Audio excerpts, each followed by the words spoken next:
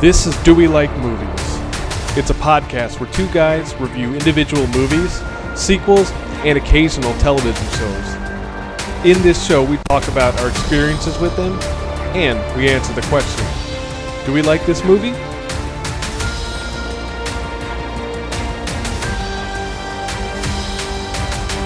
This week, we're discussing Zack Snyder's Justice League.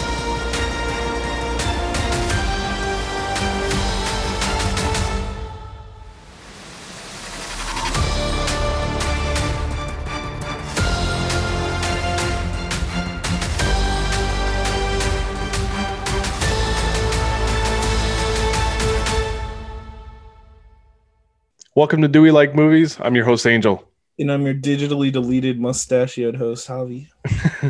And, okay, I'm pretty excited about this. Everyone waiting. Shut up. Everyone shut up. We're excited, okay? Before we even get into what we're going to talk about, there should be a disclaimer here. Okay, this week we are discussing the 2021 finally, released Zack Snyder's Justice League, right?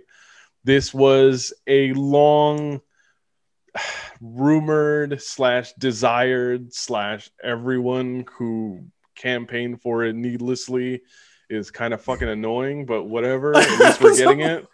I was about to say, you finish your disclaimer, but I also have a disclaimer for all those stupid nerds that campaigned super hard. Look, I think we both talked about this. We are not those like Snyder bots that have been like just saying, well, no, I could live my entire life having either seen this movie or not, and nothing would very much change, right? No. But, I'm very glad with what we got. Spoiler alert before we even get into anything. But, again, we're not the people who are dying over this, but I feel like every single time we do these comic book movies, we have to put this disclaimer out there. Javi and I grew up reading DC Comics. We are DC comic superhero fans. That does not mean we can't like Marvel. Like what you like. Literally no one cares, and literally it doesn't matter, right? Literally none of this matters. We're all gonna die. Let's just watch TV. So just be aware of that, and don't come down my pipe about why I feel about this way, how I feel about this movie, and how it compares to something else in Marvel. I want to keep those things as separately as possible. However, I invite discourse, you disgusting little trash people. So you guys can come down my pipe. Oh, wait, phrasing. I want you guys to fight me as much as you can, because I was one of those people that was like, the Snyder Cut doesn't even exist, and you can't say that someone is good just because this made-up thing is better than the piece of shit we got. Or just because you think it is. Yeah, like it was one of those things where there was a lot of people like I'm gonna spoiler alert, I love this movie, and I'm gonna tell you that right now. But Jesus, like some of the fucking like ravenous fan base, like I'm glad we got this film, but Jesus, at what cost, dude? Like this just goes to show you how toxic a fan base can be, but also the loving story of how people can rally and get something made, and they can rally behind a creator. That being said, I think I blasted Zack Snyder super hard leading up to in the last 2 years leading up to this movie coming out. And I do want to walk back what I said, because I do think now that I have the full context of the story and how hard I've been on him as a creator, to be like, oh, now it makes sense why you walked out and why you couldn't finish the film. And that I am like a big enough man to be like, oh yeah, I was wrong, I fucked up, I shouldn't have been as judgmental as I was. That being said, the Snyder bots can still suck it. And I say that very resoundingly loud, but my for what it's worth, getting the full context of what happened to Autumn Snyder and why Zack Snyder had to step down, we get it. And if this is kind of like his kind of way of coping with the pain of losing a daughter, and his way of being able to kind of find closure with the entire thing. Like, I gotta say that what we got was very much a very like beautiful love letter to his daughter, you know. Mhm. So that being said, let's talk about exactly what are like kind of what are our thoughts going in, because Angel and I, we both watched the 2018 Justice League in preparation for this movie. So we've seen essentially 6 hours worth of DC extended universe content this week. And I got to tell you, like, I didn't even think the Snyder Cut was a thing. Like, I thought it was just one of those rumors that we all heard about, especially when as the stories of how terrible the relationship on set became between like Joss Whedon and the cast, specifically Ray Fisher. And like the more you hear about like all those stories coming out and how essentially Joss Whedon got Ray Fisher blackballed, and as far as like his acting career is gonna go. I think Jeff Johns did too. There was a lot of Jeff Johns, Joss Whedon, Ray Fisher drama. And I think it was like, I don't know if it was a year ago, but it was at least in the last 6 months is when like I've read about like just some of the stuff that, was purportedly going on. And, it's, there's no way to start talking about this movie without really getting into 2017's Justice League, right? Yeah, because it's like this movie, the only reason we got this movie was because of the failure that was the 2017 Justice League, and not just a commercial failure, because I mean, honestly, I think it did make back its budget, but it was just like from top to bottom how mishandled it was. And unfortunately, how big egos get in the way of a solid movie. Because that's honestly what it was, whether it was Joss Whedon or Jeff Johns, pretty much. And I think you're right. It is really important to put the blame on Jeff Johns. I personally am a huge comic book fan, and I love Jeff Johns as a writer. Unfortunately, if he was kind of a shitty human, we also got to call that out. And the other thing too, I think even it goes even beyond that, right? Like, I mean, I am someone who will self-admittedly say that I think the ultimate cut of Batman versus Superman is interesting. I like watching a 3-hour movie, but Batman versus Superman was the poison pill that was going to make the rest of this DC extended universe an uphill climb. It was the first movie that was going to come out that was going to bring all of these heroes together. And leading up to it, we thought it was going to be good, right? Like, I mean, Affleck wanted it to be good. Yeah, Ben Affleck as Batman looked good. They were finally doing the gray bat suit in like a movie. And we were several years removed from the Chris Nolan stuff, and it just felt like, all right, well, this is the natural next step. Marvel basically is ruling comic book movies because they put all their heroes together. And among just trying to kind of cram all of these, like, I think it's like 2 or 3-fold the problem here. One, you have movie executives who are trying to compete with a really well-established superhero universe like Marvel did. And when we did Endgame 2 years ago, I think we talked about how impressive it was that they really took their time over like the decade leading into Endgame, like putting their universe together, right? And DC kind of tried to cram all of that and rush it. Yep, and they're definitely playing catch up. And that's part of the problem. And I think the other part of the problem too is, we talked about Watchmen in the early days of the podcast and how we do enjoy that movie. Zack Snyder, I don't think he's like a particularly great filmmaker, Like, I mean, Watchmen was pretty faithful to the comic. So I'm not sure how much credit I can give him for the story on that. And, the ending is different, but it's all pretty much the same as the comic.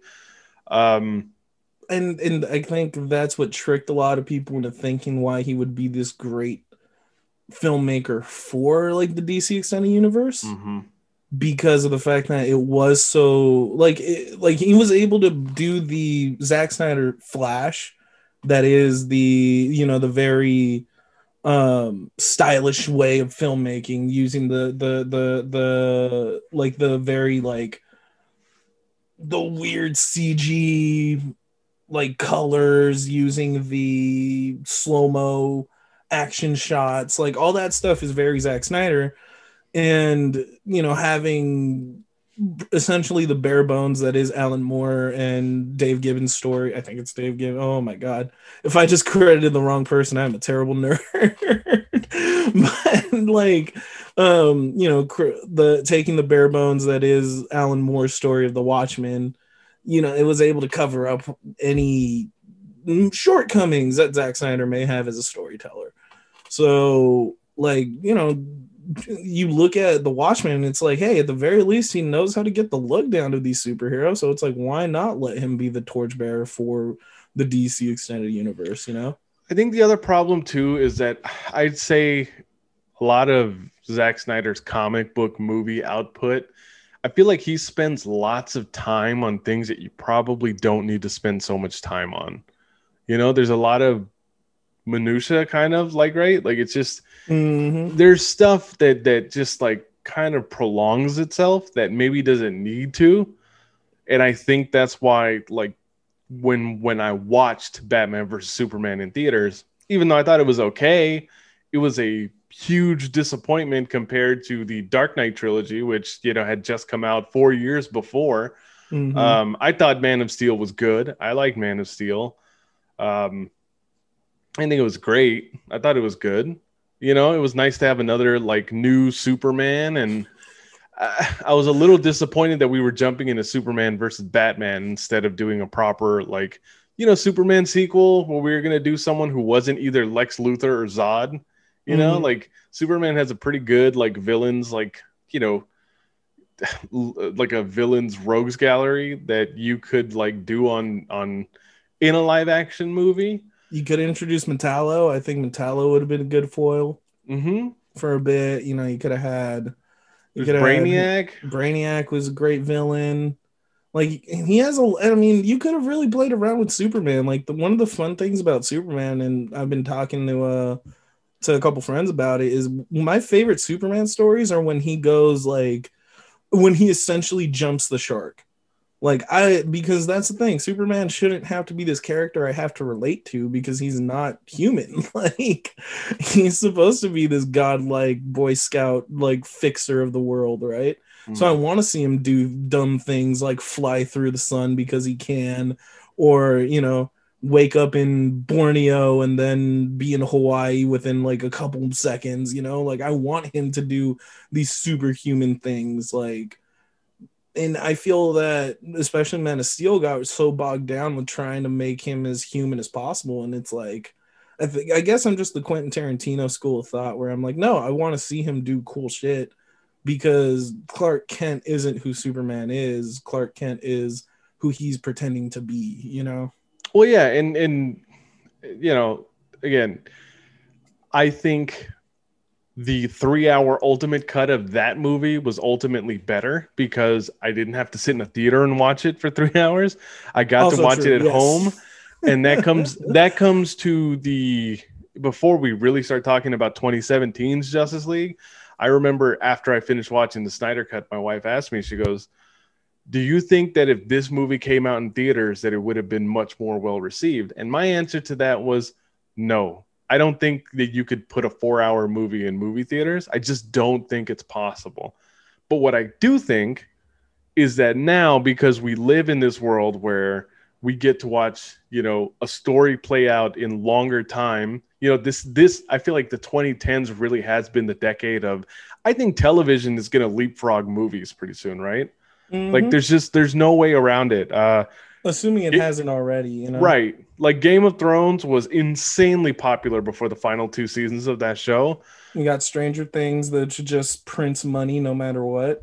The Mandalorian is bigger than any Star Wars movie of the last decade. I'm surprised no one's asked us to do WandaVision yet. That's another example, Right. And it's like now even Disney Plus is even like taking a lot of those properties and putting them on their streaming platform and actually devoting real money to some of these series. So something like The Mandalorian or WandaVision, it has the movie budget but it's playing out over a limited series. And I think that's excellent. HBO is the template. Stuff like The Sopranos and like I feel like prestige television is the template for this kind of stuff. And even in this movie, you know, in this cut of Justice League, they broke it up into 6 or 7 parts, which you could easily say that's like a mini series, like just splitting it up like that.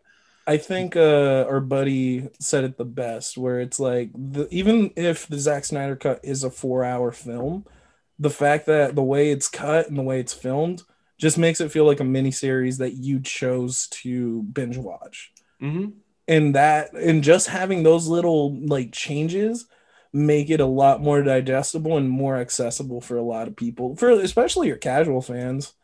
Because, you know, that was coming from a friend of ours who is not necessarily a DC fan. Like, so, it was an interesting observation to hear, you know. All right. Now, 2017's Justice League. Ugh. I went into that theater determined that I was going to like it. Only because I wanted to get a second part, right? Like they were talking about, okay, it's going to be Steppenwolf this time. But after we get Steppenwolf, we're ultimately going to get Darkseid. Yeah, we knew that you can say he was just a stepping stone, eh? Oh my god, that was so bad. Okay, I'm good. You know, and then I watched 2017's Justice League, and honestly, I don't remember that it was really that bad, at least in my memory, right? Before watching the Snyder Cut. And in our mind palace, it wasn't as bad. And then I rewatched it last week and I was like, oh shit, this is bad. This is going to be one of those instances of a director's cut of a movie that is essentially wiping out like the original film. It's so different. The only thing I could find to kind of compare it to was in the mid-aughts, you know, for some reason, there was those 2 Exorcist prequels that they were making at the same time. Yep. One of them was done by a director named Paul Schrader, and eventually he was fired from the project. And then they brought in the flashier, like, action director, Renny Harlin, to come in and actually finish it. So, like, to the point where it even had a different title. It ended up being called Exorcist: The Beginning instead of Dominion, which is supposed to be the original title of that. And it has the same actors. It has some of the same plot points, but they're both largely different movies. And that's pretty much what this is. And I was going into this movie thinking that outside of, you know, hours of extra footage that I probably didn't need, that this was going to be largely the same movie.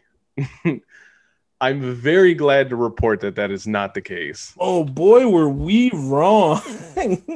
And if I ever do have to rewatch the 2017 Justice League again, like the bright colors that they forced into the film, like the fact that they like painted the colors so that they look brighter so that it looks more Marvel, is pretty disgusting, and my eyes might bleed the next time I have to watch that. My eyes are gonna fucking fall out of my skull. And well, that movie starts on the most sour note where we get CGI Henry Cavill face that is like CGI insanely unwatchable face. We get CGI Henry Cavill face, and like the beginning is just stupid. It's literally 2 kids talking to Superman and asking him awkward questions and him giving awkward answers. And I'm like, who okayed this? Yeah. It's like, who thought this was a good idea to start this film? And it sucks because like I told you, I really enjoyed the montage in Justice League 2017. 2018? Which one is it? 2017. So I like that opening montage that goes through Superman's funeral, but right off the bat, like the Zack Snyder cut beginning is just infinitely better. Well, it directly connects it to Batman versus Superman, right? I think Batman versus Superman was such a kind of embarrassing disaster for DC and Warner Brothers that they literally just said, okay, we're already halfway done with this Justice League movie. Let's go ahead and just call it. You know, Zack Snyder already had to, you know, was basically leaving the project because sadly, you know, his daughter committed Autumn suicide. Snyder, yeah, she ended Yeah, up committing suicide during this time. The studio thought that let's bring in someone who has experience with big superhero crossover movies, and then so in comes Joss Whedon to save the day. And people were willing to overlook the Age of Ultron and focus just on his experience with the Avengers. And we were like, oh yeah, this can save the film. But then what we get is a 2017 Justice League that's just a really crappy rehash of the Avengers.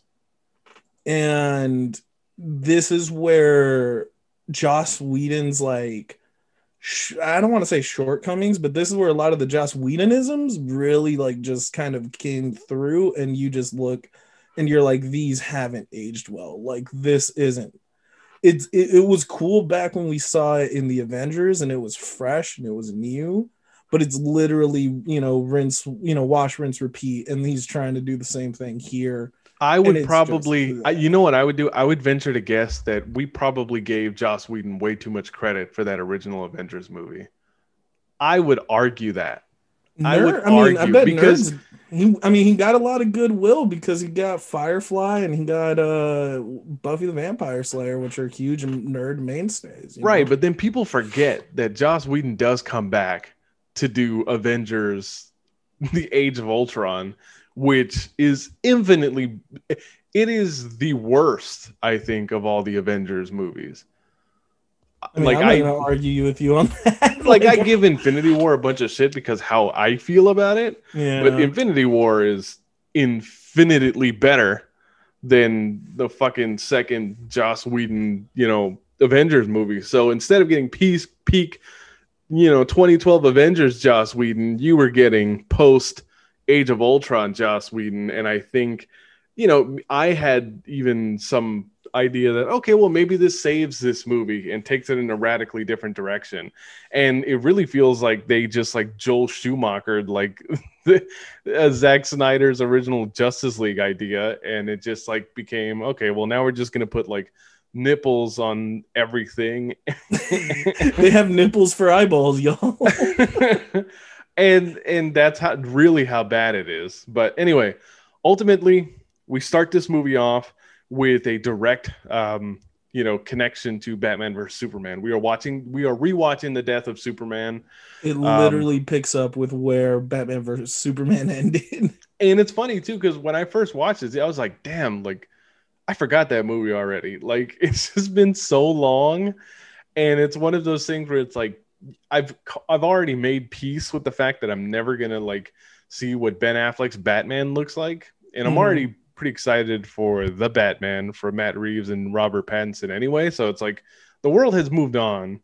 And even on the Superman front, like I am an avid watcher of Superman and Lois right now. And I think that's a good opportunity to do like the television, like we're actually going to use more of Superman's like villains, and the actor Tyler Hoechlin who plays him on that show, I actually think is a fantastic Superman, like to the point where I think I like him more than Henry Cavill. That's the thing with Superman. You don't really need someone to be charismatic. You just need someone that has the hatchet jaw. Like I would argue that that's not the case. And I would argue you're wrong, but that's not here nor there. No, because like, I'm a firm believer that with Superman specifically, because he's not like, it's not like Superman needs to be this very like deep, multifaceted character. Like the biggest thing is to get the look down, and everything else you can you can workshop it in through the script. But I mean, at the end of the day, like that's, at least for me anyway, and I've talked to a few people that kind of agree, like Superman's arc is always that he's going to be the Boy Scout. So it's like, as long as you stay true to that, you make him look like it, like, yeah, most people are going to be happy with whatever Superman you give them.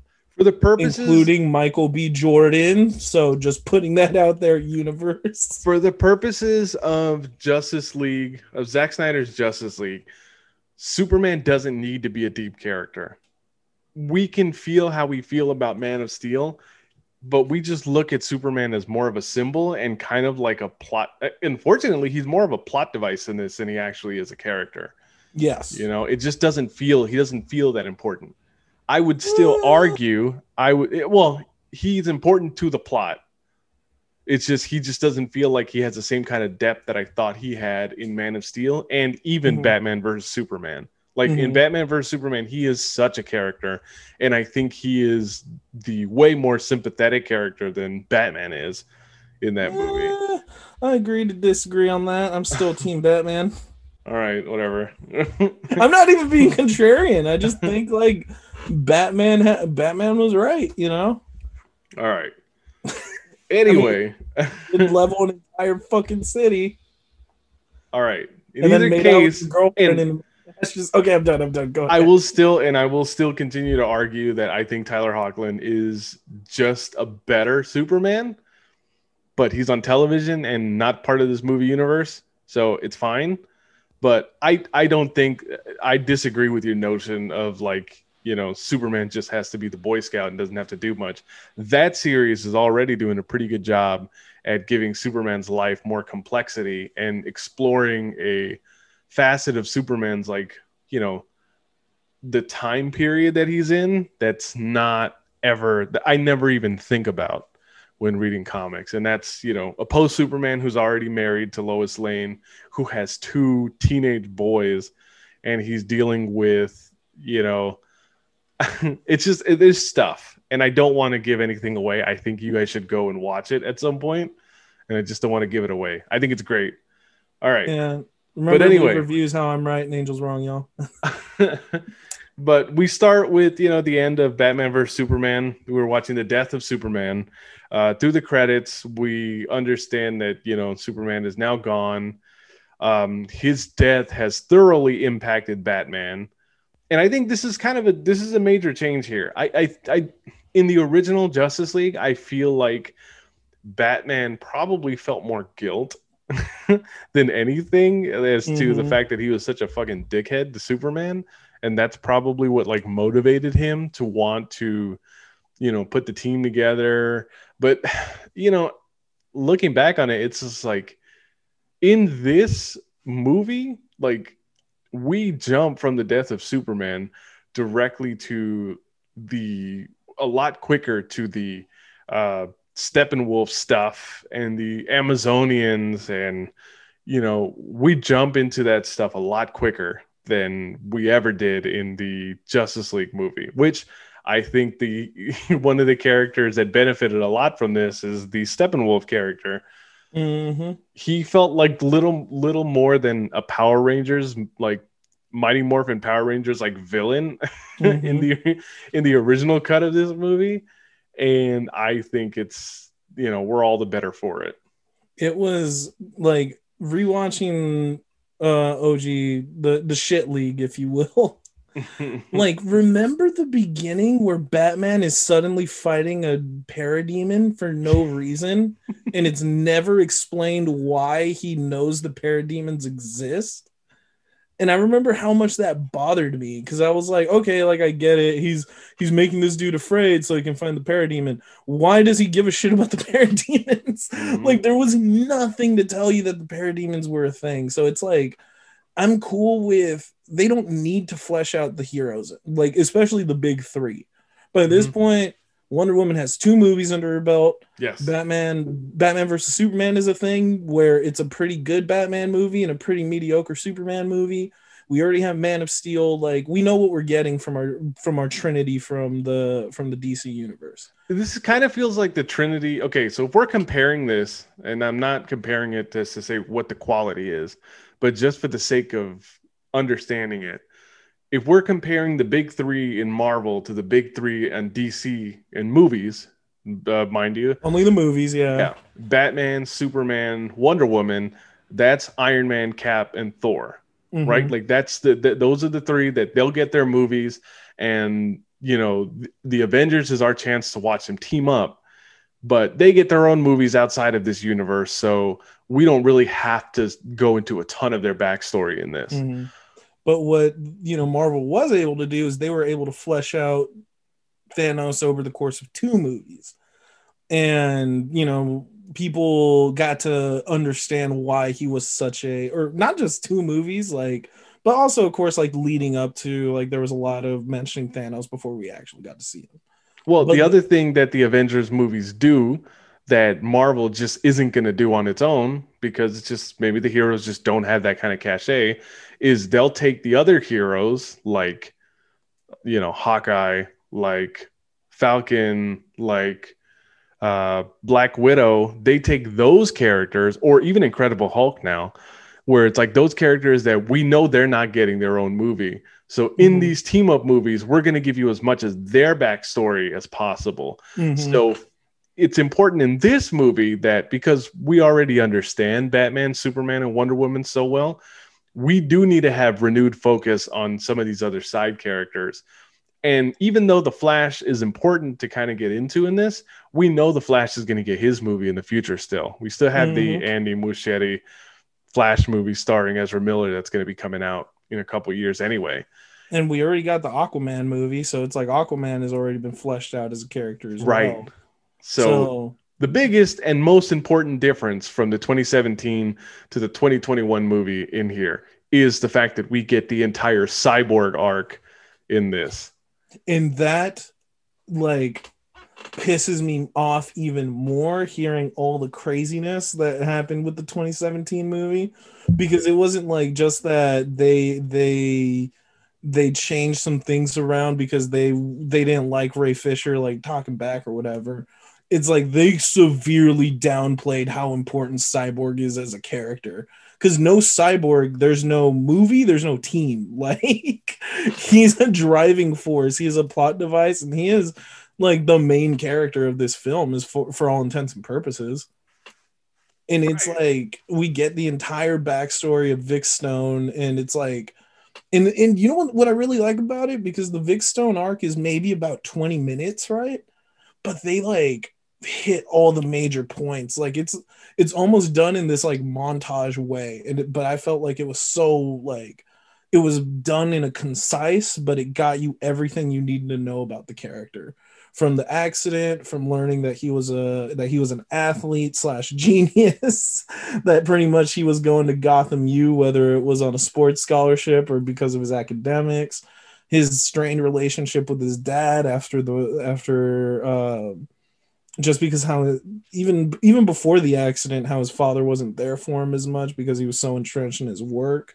Well, even the world building stuff, like, I would probably say that something I hadn't even thought about until I saw the Snyder cut on this was there's a scene in the Ultimate cut of Batman vs Superman that I think is only in the Ultimate cut. I don't know. I haven't seen the theatrical cut of that movie since 2016. And it's probably been lost in my memory at this point. But there is a scene, at least in the Ultimate cut, where you get two police officers that are watching a college football game on ESPN. That's Metropolis versus Gotham City. And Gotham City is getting blown out by Metropolis. And to be honest, maybe the reason why they're getting blown out is because their star player, Victor Stone, is no longer on the team, because by this point, he might be dead. Right. And it's just like, that's what I mean. It's like, do you need this stuff? No, you don't need it in a movie. But what I like about having it in these longer, larger, like, format, like, movie / bingeable, like, episodes, is that now everything feels like it's supposed to matter and it's connected. So it gives you more of a reason to kind of go back to some of that other stuff if you want to, right? And so I would probably say that maybe we were supposed to be getting hint. I mean, we already got the hint of Cyborg and how he was created in Batman vs Superman. And it's just like, it's like, I love how this feels a whole lot more connected now. Yes. It all feels like it's getting us to something.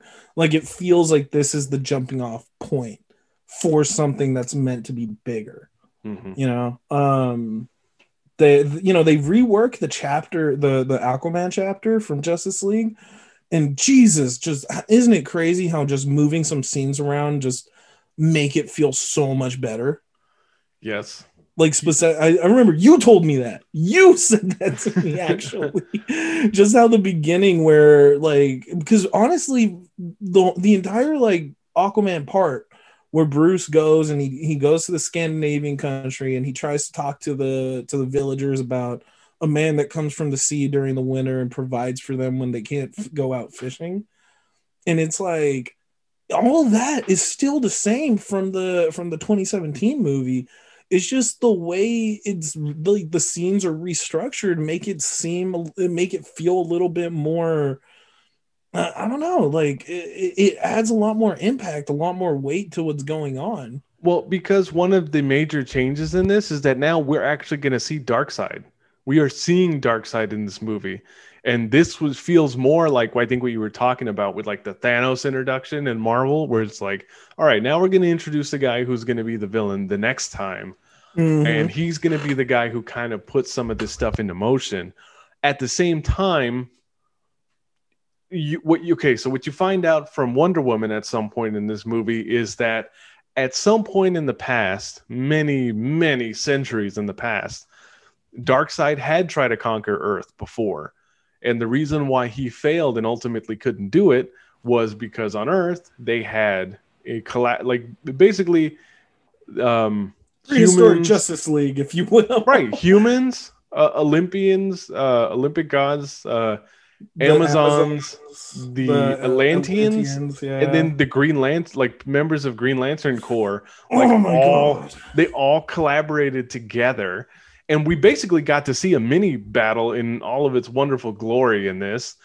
And that kind of stuff makes it make sense. Now you're like, because in the beginning you're like, all right, well, why are we like why is everyone just so all of a sudden, yeah, we have to prepare for the next invasion? And it's like, where do you even think the invasion is coming from? Like outside of Zod, there's been no hint that there's any alien life like out there. At least at this point, there hasn't been. And it's not like we've had a Green Lantern movie in this continuity. So it's like, it doesn't make any sense. But now that Wonder Woman understands that Darkseid had tried to come here before, but the reason why he was defeated was because all of these different people united against him. That makes sense. It now makes sense why you need Batman, who's a human, to team up with, Aquaman, who's an Atlantean, to team up with Wonder Woman, who's an Amazon, with Superman, who's essentially a god, despite the fact that he is a Kryptonian. Well, yeah, they play up the Superman being one of the, what do they keep calling them? They call them like the Star Travelers or something like that. Someone that came from the stars. That's what they refer to the Green Lanterns as. And you know what? They do a way better job of explaining what the mother boxes are actually supposed to do here. Yes. Like, I don't remember like what exactly the reasoning for the mother boxes like existing in the 2017 one. I think it was just like the mother boxes have a lot of power, like that was it. But here they explain that they're meant to be change machines, and that essentially you can rewrite the physics of an entire world. You can pretty much bend reality on that planet to be whatever you want it to be. And what Darkseid has been doing is using the mother boxes. He's been changing every planet he conquers into another apocalypse. So all of a sudden, like right away, we get our stakes that this guy has been going planet to planet using these mother boxes to essentially take control of every world. And we learn right away why Darkseid is such a bad guy. And it's not just that he wants to take away, or that he wants to conquer these planets, is that he's trying to take away everyone's will. And he's trying to bend them to our free will. And that's when we get introduced to all these high DC concepts. Things like the anti-life equation, which is, if you know anything about Darkseid as a character, you know that his main motivation is to get the anti-life equation so that he can take control of all sentient life in the universe, So right away, we go from the 2017 one where we're not really sure what the stakes are to, holy crap, if these guys don't get this shit together in the next 3 hours, like the universe is going to fall apart. And even the New Gods movie, right? Like, I mean, Ava DuVernay is actually still, as far as I know, she's still in developing a live action version of the New Gods comics. And it's just, it's again, it makes this world feel massive. It makes the stakes feel greater. It feels more Watchmen in some ways now, because it's like now that you have all these other things to focus on, at least me as a DC Comics fan, and I think maybe you as well, now that we're focusing on the fact that we're actually seeing some of the DC lore on film, you have less time to kind of complain about like or kind of think about some of this other dumb stuff. And the fact that you're binging it at home, you have less time to complain about like, how everything looks, the fact that we're watching this in 4:3 format. Like just like these kind of minuscule complaints, and maybe it just bothers people to no end, and they just can't get over it, and that's fine. Again, our message on this is like what you like. Well, yeah, pretty much. We're gonna like schlock, and you guys are gonna like your own schlock. I mean, there's some people on this show that love Tokyo Drift. I don't know, like I let people live their lives. Let's not argue of the fact that Tokyo Drift is a masterpiece. Yeah, and that's why you made me review State of the Union. Oh man, but you're right. Like it's just by simply fleshing out the intro of Darkseid, the intro of Steppenwolf, explaining who these characters are, it gives the entire movie a whole different weight. And like you said, it opens up the universe. And like right. And that's what I love as they start going, especially into the cyborg origin, where we start learning about Star Labs and why Star Labs is so important. And then we get to see one of my favorite, most underrated characters, like, what's his name? Oh, what crap! Why am I blanking on it? What was the assistant? Ryan Choi, who goes on to become the Atom. And I remember I was texting you, and I was like, "Holy fucking shit! It's the Atom!" Yeah, and Batman vs Superman: The Ultimate Cut, it actually introduced you to Star Labs. Lois Lane goes to Star Labs to have some sort of something analyzed, and it's like, yeah, again, it's like. I think what we talked about with this, and then we even talked about it when we did Birds of Prey, is what I like about like this world is that it feels like, it's awesome to think of DC in terms of the fact that it's a whole world out there, and I think that's the main difference between that and then the other DC movies that we got in the 90s and in the aughts is like, now that Marvel says, hey, it's okay to let all these characters play together in one movie universe. We're actually seeing that now, like to a much greater extent than we even did in 2017. Because even in 2017, or like those first few DCEU movies, it kind of felt like they were like, all right, well, all this stuff is going to be kind of related, but everyone is doing something so radically different that it just kind of didn't really make sense. Like, I mean, Wonder Woman's world does kind of feel like the world of Batman v Superman.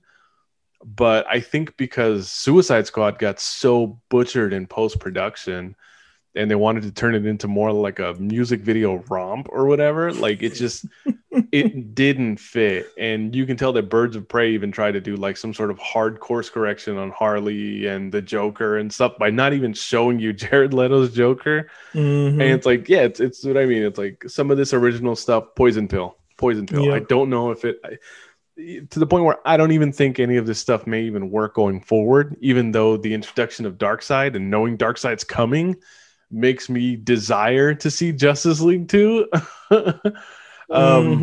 I'm pretty sure we're never going to get it, and we'll just have to accept it and move on as well. You know what? We said that with the Snyder Cut, and now we're fucking doing an episode on it. So at this point, if there's anything I'm learning, is that I don't know anything. I don't think the Flash's story changes much from the original. He's the one character that feels largely the same. His stuff doesn't change until the climax. Yes. The importance of the Flash doesn't change until we get to the climax, like straight up. They make him this lovable slacker in Justice League 2017. In this one, he's still, for the most part, a lot of the stuff leading up to it is still similar. He has a lot of Peter Parker vibes. Like especially in the scene where he gets introduced in this film, which includes you said it was Iris, right? Yes, Iris West. Yeah, you said it was Iris West. Was there anything that indicated that, or was it just like a gut feeling? 'Cause Only it that wasn't just you. only that I followed this movie in pre-production, and Hmm. when they casted the actress as Iris West, I knew she was Iris West.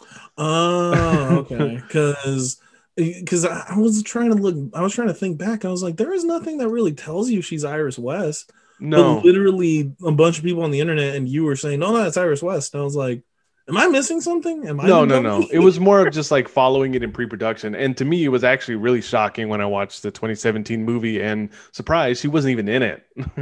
Yeah, she was. So, Oh god, you know what? There's a bunch of characters that were just left on the cutting room floor. mhm. That includes Ryan Choi. That includes Willem Dafoe playing like an Yes. Atlantean general.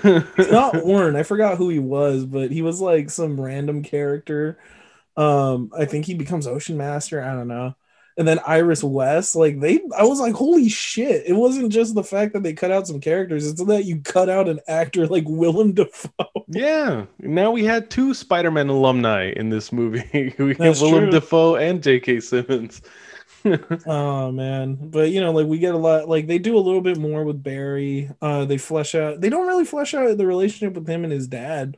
But I feel like the prison scene is done better, obviously, in this movie than it was in the 2017 one. And the other thing with the Flash, I hate to be this guy like I am with Superman, but even though I don't think the TV show is great anymore, and as much as those first couple seasons were, I do think that the actor Grant Gustin, who plays the Flash, on television, I think he's left such a mark on that character that it's like his Flash feels more like the Flash to me. Like the Flash, yeah. Yeah, and this just feels more like a Flash.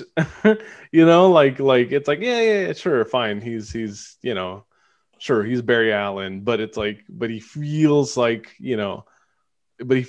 Peter Parker, like you were saying, It's like exactly. there's nothing about him that makes him feel specifically the Flash. And because Iris West, even the fact that she's in this cut, she has one scene and no dialogue, it's just like there's nothing about it that feels particularly the Flash about it. Hmm. But we talked about with Cyborg is that this is the Cyborg story, and we're starting like in the beginning of this movie from the fact that Cyborg his anatomy is changing. This mother box that he's like attached to symbiotically kind of is has changed a lot. Like his defense is different. Hmm. He learns new abilities all the time that he's not sure like how he's even all of a sudden picked it up. You know what? I do want to say this. The redesign for Cyborg, it was literally like giving him lighter colors and giving him the blue circle on his forehead does so much to change what the character looks like. Like he looked like Garbo. He looked like hot Garbo in Justice League 2017. And it was just bad because it took a while for him to finally be able to control the mother box and change kind of like what his anatomy looks like. It feels like in this movie they split the difference where he looks kind of blocky but still kind of like smooth and sleek, kind of metallic, right? But then in this one, like they put the just having the addition of the blue light makes you feel comfortable. It makes you feel like this is a character I've seen before. It's a character that I understand. It's a character that I know of, and it just like right away makes him feel like a much more approachable character. I Uh, would say that as minor as the redesign is, I don't think the Steppenwolf design is so radically different, but I like the differences in that character as well. He looks less you know what? human. He looks. I think I made Yes, he looks he I looks also less made the like joke. weird CGI character. I also made the joke to you that it's like, Steppenwolf from 2017 like looks like Ivan Ooze from Mighty Morphin Power Rangers, like from that original movie. Like it didn't really. There's nothing particularly alien about him, Hmm. especially when you see how Darkseid looks, and he's pretty comic accurate, like the way they get him to look in this. Oh my god, I fucking love Darkseid's look. So and fantastic. and just the fact that we understand him now. We know that Steppenwolf has been exiled from Apocalypse, Hmm. and something happened where he's fallen from Darkseid's good graces, and they said he when he talks to Assad, like Desaad, sorry, they you they know, just shit on him the entire movie. well, they do, but Desaad, like, you know, tells him you owe him like 40 million or 40,000. I don't know, like how No, it many was planets. so they owe him. He owes him 100,000 planets, and he's already conquered 50. So he's on a mission to continue conquering these planets for Darkseid to win his good graces over. Like, it's such a stupid, but that's the kind of shit you want from these like space characters. If they're supposed to be larger than life characters, I'm like, yes, that makes sense. I want big stupid numbers. Yeah, like honestly, like one of the things that I'm looking forward to on the Marvel side is I'm very much looking forward to Marvel introducing their version of X-Men and Mhm. us getting like more into cosmic Marvel universe, Oh, which I I can't wait think for the Eternals, man. The which Eternals should be rad. We'll right, see. like I think outside of like Guardians of the Galaxy, which is cool, and I think the movies are great, you know, but I don't need to see that forever. I want to see other stuff in cosmic Marvel universe, like too, like you I know, some of want the these other Silver characters. Surfer. I want the Silver Surfer so bad. Right. But before we move away too much from the redesigns, I did want to mention I love that for Cyborg's. One of the cool things they did, and they included in his redesign, is that he has like the nano face mask that closes up his human side when he goes into like combat. I thought that was a pretty neat addition, and I love the way they introduced that. Where instead of telling us, and like in the 2017 movie, they had the really awkward line where he's like, "I couldn't do that yesterday," and he just like kind of floats in the air a little bit. I love the fact that they show us like, oh no, he has a full ass jetpack that lets him fly all around the Yeah. city. I thought that was really cool. And the one thing I really liked that, and it's such a small thing, that what's it called? That Steppenwolf, his features are definitely less human and more like weird, adorable space cat because of those big ass eyes. But his armor is so fucking cool.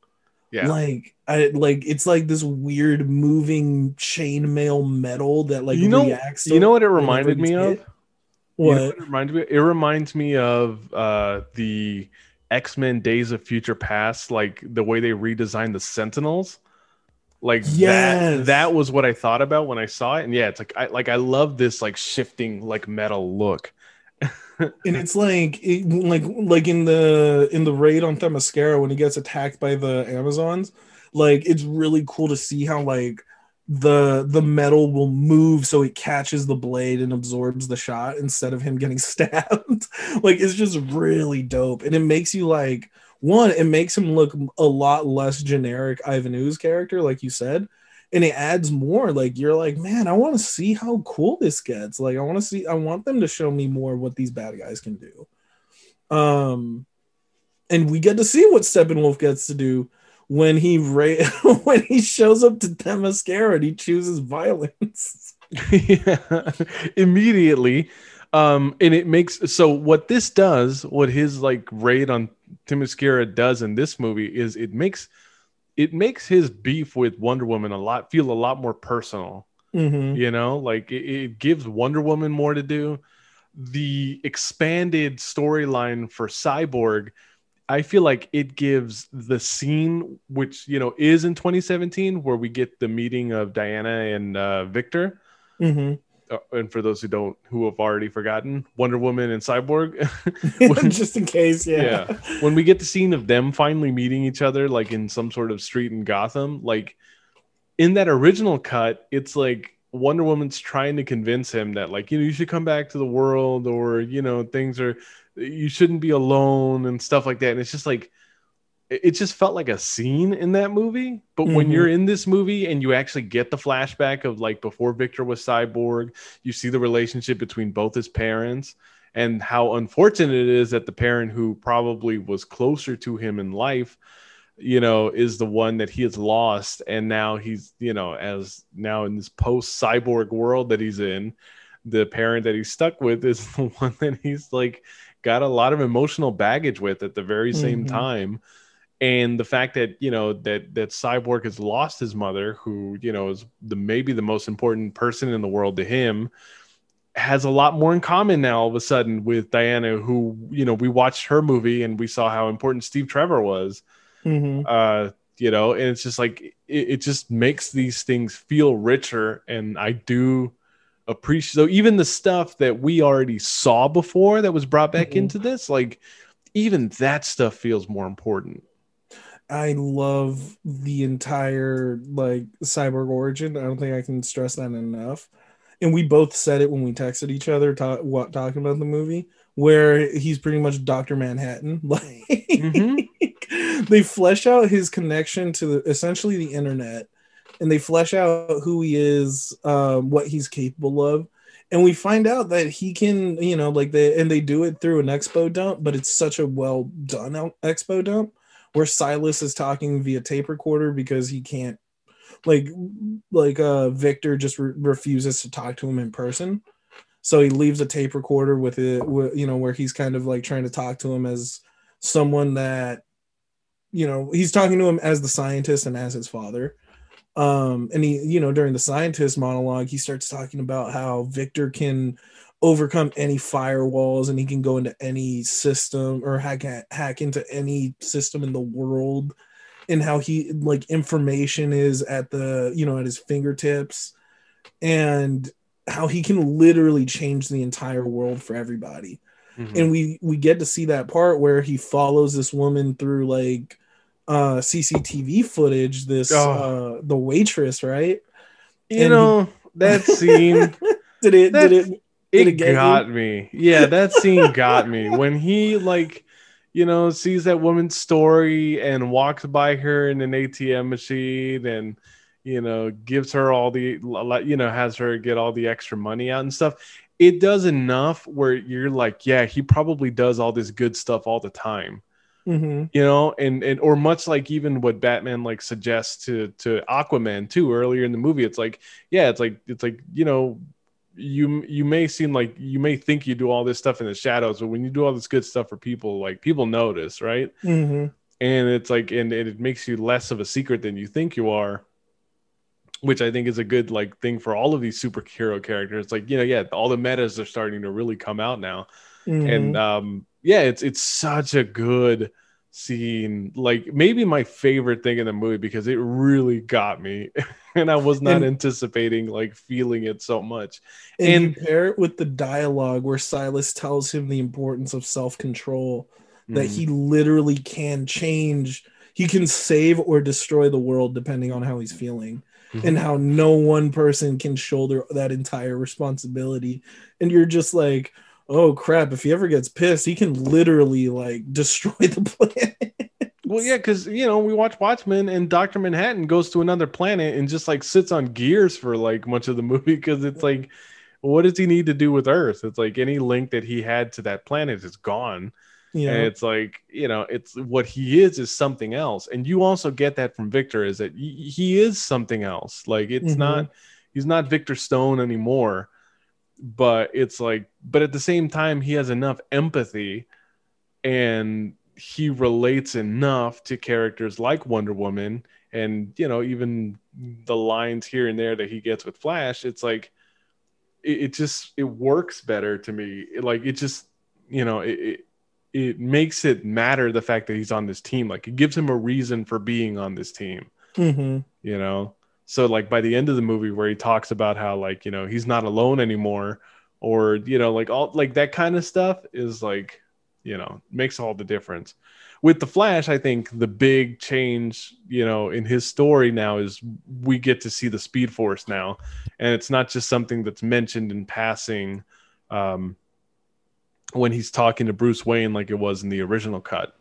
You know, like Yeah. we get the scene where eventually, and I also love that it happens this way, by the way. Like we reach the point where all of our characters, you know, once we get through, which is what is in Justice League, is where they find out that Steppenwolf and the Parademons are in some sort of underground tunnel at Gotham Harbor. Like Mm-hmm. that is largely the same, except it doesn't have that weird scene where like Flash ends up on top of Wonder Woman. It's just you know, that scene is all largely the same. Puts a little bit of focus on, you know, Victor saving Silas's life. um Because you know what? The action in Justice League 2017 isn't bad for the most part. Like the action's okay. It's just literally every other part. Yeah, I would argue that the end of that movie is pretty awful, especially Well, I now mean, that we see the end of this. I would probably say that that I what I didn't know I'd be sure of is whether like I forgot that Zack Snyder was the guy who did 300 until I saw like that Dark Side battle, and I was just like, man, I was like, yeah, that's right. It's like this reminds me of mhm. something that like I It would have was seen in 300. 100% 300. Like it was pretty dope. Yeah. But what I think kind of what you were getting at with where we get to see the Speed Force is we get a fucking Quicksilver shot. We get multiple Quicksilver shots in this movie, by which I mean where time slows down and where we get to see the Flash do Flash things where he moves around really fast. Quicksilver and X-Men. Yeah. Let's put that. Oh yeah, I forgot I forgot Kick-Ass Quicksilver. Well, both of them are kick-ass Quicksilver. Yeah, but one of them is actually Kick-Ass. Yeah, The other that's one true. was the nerd friend. But yeah, so Quicksilver from Days of Future Past and Quicksilver from the other one. I don't remember anymore. Avengers Age of Ultron, which we've already talked about, isn't that good. Yeah, I mean, he was so bad that he didn't even make it on one division. But anyway, we get to see that scene like very much like Evan Peters Quicksilver where he gets to run around. We get to see how he plays around with the Speed Force. And we even get a line that comes back later in the film where Flash has to put rules on himself. Barry knows that he can't push the Speed Force to the speed of light. The closer he gets to the speed of light, the more it can actually affect the timeline and the time stream and how things work. And then because that's kind of what it is. Like I think his explanation of what the Speed Force is being wrapped in like his own weird like version of physics is a pretty good summary of what it is, other than the stupid magic dimension where all speedsters are fast.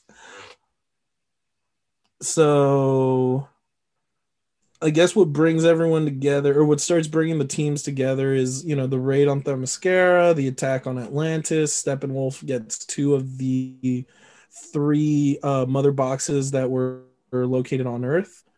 I still think it's really stupid that for some reason the humans decided that putting their mother box in a big hole was still a good idea. But at least this movie kind of fixes it because Cyborg actually is the only person that knows the location. And where is it that he hides it? I think in the apartment, right? In his apartment. It was like in the closet. Yeah. Oh yeah, that was a great fucking idea. So, like we said, this movie isn't fucking exactly batting 1,000, but there's still stupid things where the MacGuffin is just, for some reason, the radioactive space MacGuffin is just in his closet. Much like in the original cut, Aquaman ends up joining them like during the Gotham Harbor scene, except after we get the end of this battle and they all do end up escaping like the flooding tunnels. Once they're back in the Batcave together, like we don't get all that useless infighting between Bruce Wayne and Diana. Oh, Like you mean Prince. where Captain America calls where he calls out Tony Stark and he says he's a billionaire playboy philanthropist or some stupid shit? No. Like, I mean, there's that really fucking crazy scene that like I forgot about until I saw it again, where Batman is essentially using like, like, oh well, you disappeared from this world for a century because of the death of Steve Trevor and like all this stuff, and like he goes in on her, and even like Cyborg like in that cut ends up making making like some sort of reference to, oh yeah, well you were being an asshole, I was looking up where this is.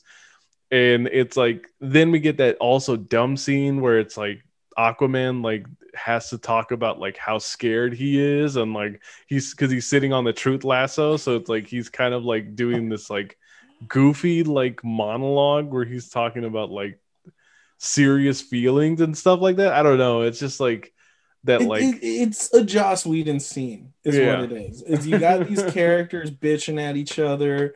You got the big jock guy being the big goofy jock, you know, like, which I'm really glad they toned that down in this movie. Yes. Like in this one, there's no reservations to bringing Superman back from the dead. Everyone feels that that's exactly what they're supposed to do, because even in 2017, we didn't know that there was any dark side, or at least none of these characters do. They know that there's going to be some sort of threat through osmosis, I guess. In this movie, it's like we know what's next. After Steppenwolf, it's going to be Darkseid.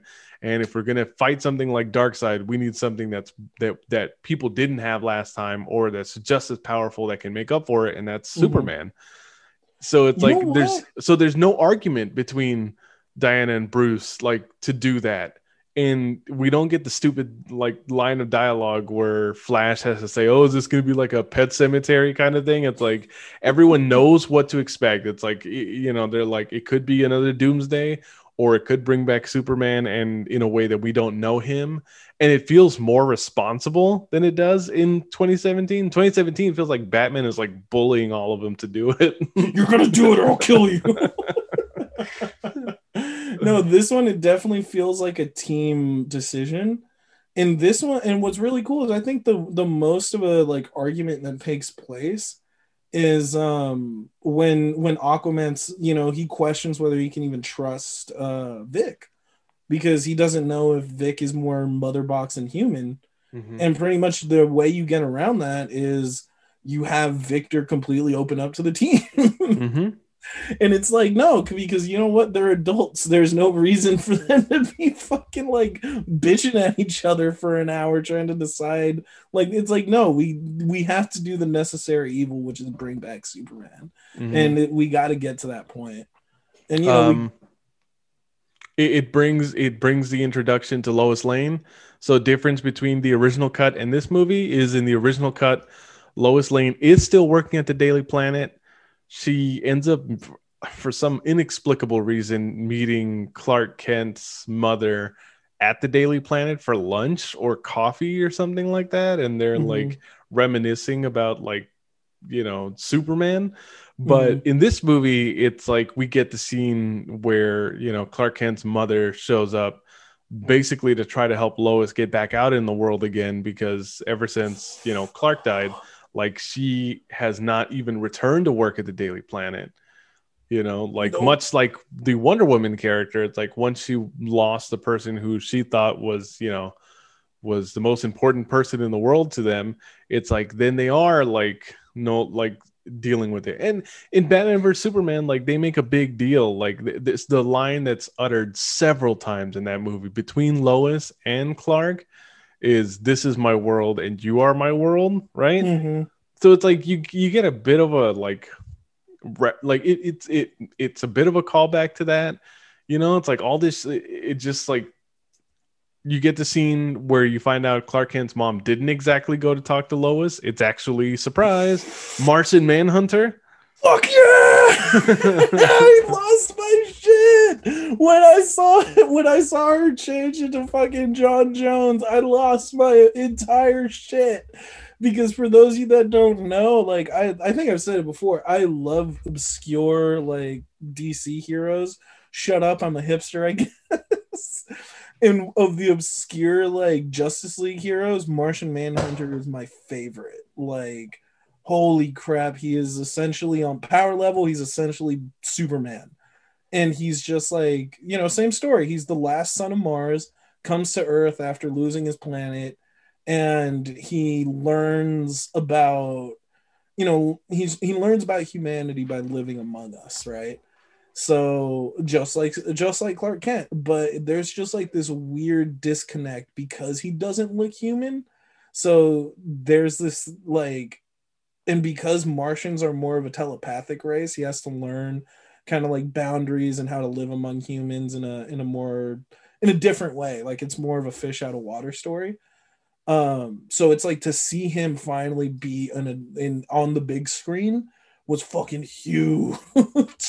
I also really like the actor that they got to play him as well. Harry Lennox, who Mm-hmm. who I really like in other movies that I've seen him in.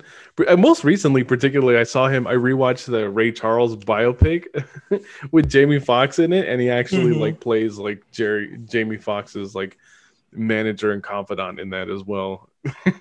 And it's like, yeah, it's like when I see him and stuff, like I haven't seen him in a ton of stuff, but when I see him, I really like the actor, and I'm glad that we finally, they introduced him in Man of Steel, so it's nice to finally see him in his Martian Manhunter form for the Oh first my time. god, it was so awesome. And of course, what it does is it raises more questions because it's like, so what is his role in all this? It's like, what does he benefit from trying to get Lois Lane back into the world? What exactly does he know?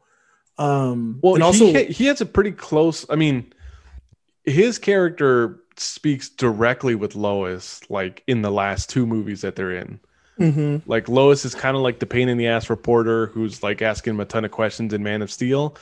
And by Batman v Superman, it's like he's like her secret source of information.